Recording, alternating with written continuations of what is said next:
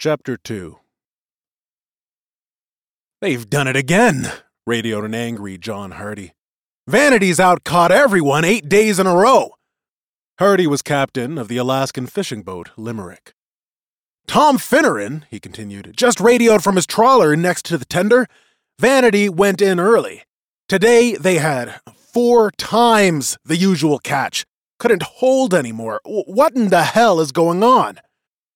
"Something's rotten," answered Ron Hogan evenly from his vessel, Alkin II. "And it's not in the state of Denmark. It's right here. This is no fluke.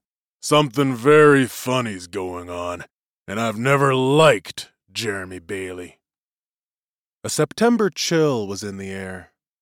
The fishermen had already protested to the Department of Fish and Game. Nothing like this streak had happened in the history of Alaskan salmon fishing. It was early afternoon, and neither vessel was ready to discontinue fishing for the day. But they were ready to make a stop before heading for the refrigerated tender to unload their catch. "We've got to search that boat ourselves," radioed Hardy. "They're doing something." "The tender won't do anything," said Hogan. "They're happy as clams to see the volume. Complaining to authorities hasn't done squat. Fish and Game have been snooping around Vanity for 2 days. Boarded her yesterday. Vanity hasn't changed engines. Her speed's the same as ours. I heard they found nothing. State troopers have been on board. Only a lucky run, they say. Wait till tomorrow. But they're not fishermen. We know better than that." "New sonar? Some electric gizmo no one knows about? Maybe they're using light. I'd swear they were creek robbing, but they aren't. Tender says their fish are normal, none red or deteriorating." "Vanity's no bigger than our vessels. She's got 12 men like we do. They gill net like we do. How are they getting 4 times the fish? We know things to look for, authorities don't. I don't mind Vanity catching them, as long as we do too." "Finneran says Vanity's just leaving the tender," said Hardy. "She's headed for Kodiak," said Hogan. "We'll intercept her before dumping our fish." "What if Bailey won't let us on board?" "We get help. Nobody around here likes what's going on, and nobody likes Bailey." "They know what we're doing," chuckled Bailey from Vanity's helm. "Just can't figure out how. They're going crazy." A heavy-set man dressed in black, he always wore a ship captain's hat. He had a dark beard, and, surveying the surrounding waters, he was grinning from ear to ear. One of the crew, Tim Driscoll, was in the cabin near the captain paying close attention to what he said. Short in stature, Tim was balding at age 28. 2 other crew members were there talking, the rest relaxing on deck, tired after another great day catching salmon and delivering a huge load to the tender. "Luckiest run in history," said Tim. "Yep," said Bailey. "Pure luck." He laughed deeply. The crew didn't like Bailey, but he gave them good jobs, and the way things were going, they were hardly inclined to complain. Having no idea how it was happening, all their salaries would reflect another record catch. The previous evening, Tim had stopped in at the Red Banner Grill, a popular fisherman's hut in Kodiak. The other patrons all knew him and that he was crewing for Bailey. Conversation ceased, and everyone stared as he took a seat at the bar. "Draft beer," he said. Drink in hand, Hank Turner got up from a nearby table and sat down next to him. They'd worked together on a previous crew.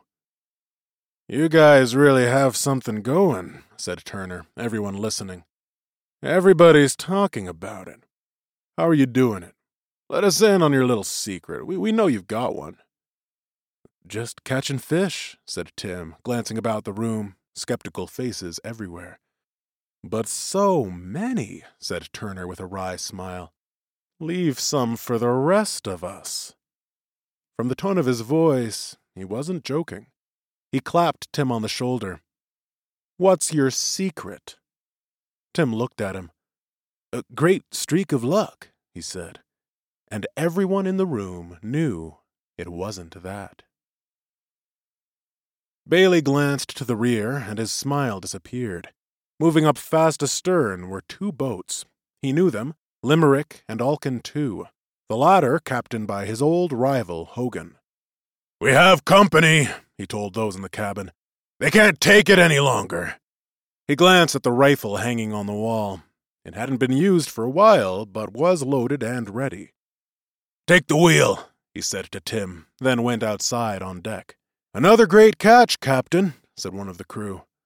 Saying nothing, Bailey pointed in the direction of the two boats. All turned to look. "Here they come," he said. "They may want to play rough." He nodded toward the cabin. "If they show guns, we might too." That kind of talk did not make the crew happy.